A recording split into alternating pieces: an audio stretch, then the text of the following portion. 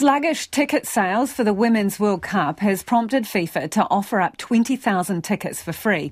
The tournament is co-hosted between New Zealand and Australia and kicks off in Auckland next week. But ticket sales have been very slow on this side of the Tasman, with hundreds of thousands still up for grabs.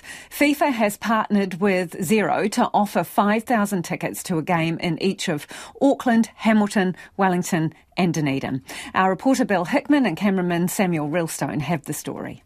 The FIFA Women's World Cup is on track to be the biggest women's sporting event ever seen. Chief Executive Dave Beach says a week out from the first New Zealand matches, sales are ramping up exponentially. He hopes the offer of thousands of free seats for 4 games in each of the country's host cities will see even more people making sure they are a part of the party. We're ahead of where we thought we'd be. We're ahead of where most major events are a week out leading into the tournament. So this is all about enhancing the celebration of the women's game and making this even bigger than it's already going to be. Kylie Valentine's family already have their tickets for the opening game in Auckland and a pool game in Hamilton. She says both her children play football and they're looking forward to seeing some international quality matches close to home. We did it because we wanted to get behind it, and we thought that the opening would be a really special, occasion. It's kind of a momentous, occasion for the kids, and we wanted them to be part of it. I don't feel annoyed at all that we've spent money on them. Richard Peters says he's been underwhelmed by the publicity surrounding the tournament. It hasn't really been that well advertised, we thought.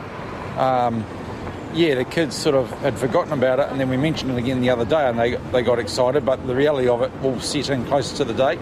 And these teen football players agree. I feel like women's football is really undervalued compared to the hype around the FIFA World Cup, because we're hosting the Women's World Cup and there's no banners, no posters, lots of people don't even know it's happening.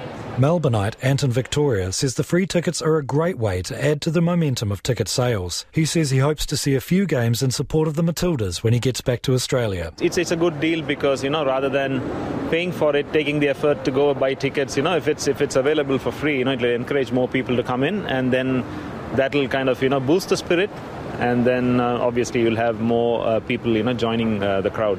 Dave Beach says tickets will not be available at the gate, so fans need to get online soon to make sure they don't miss out. We're encouraging everyone to buy their tickets in advance of the day and get in early, get the seats sorted and come along and have a seamless entry into the stadium. Less than half an hour after they went online, all 5,000 tickets for Spain versus Costa Rica in Wellington had already been snatched up.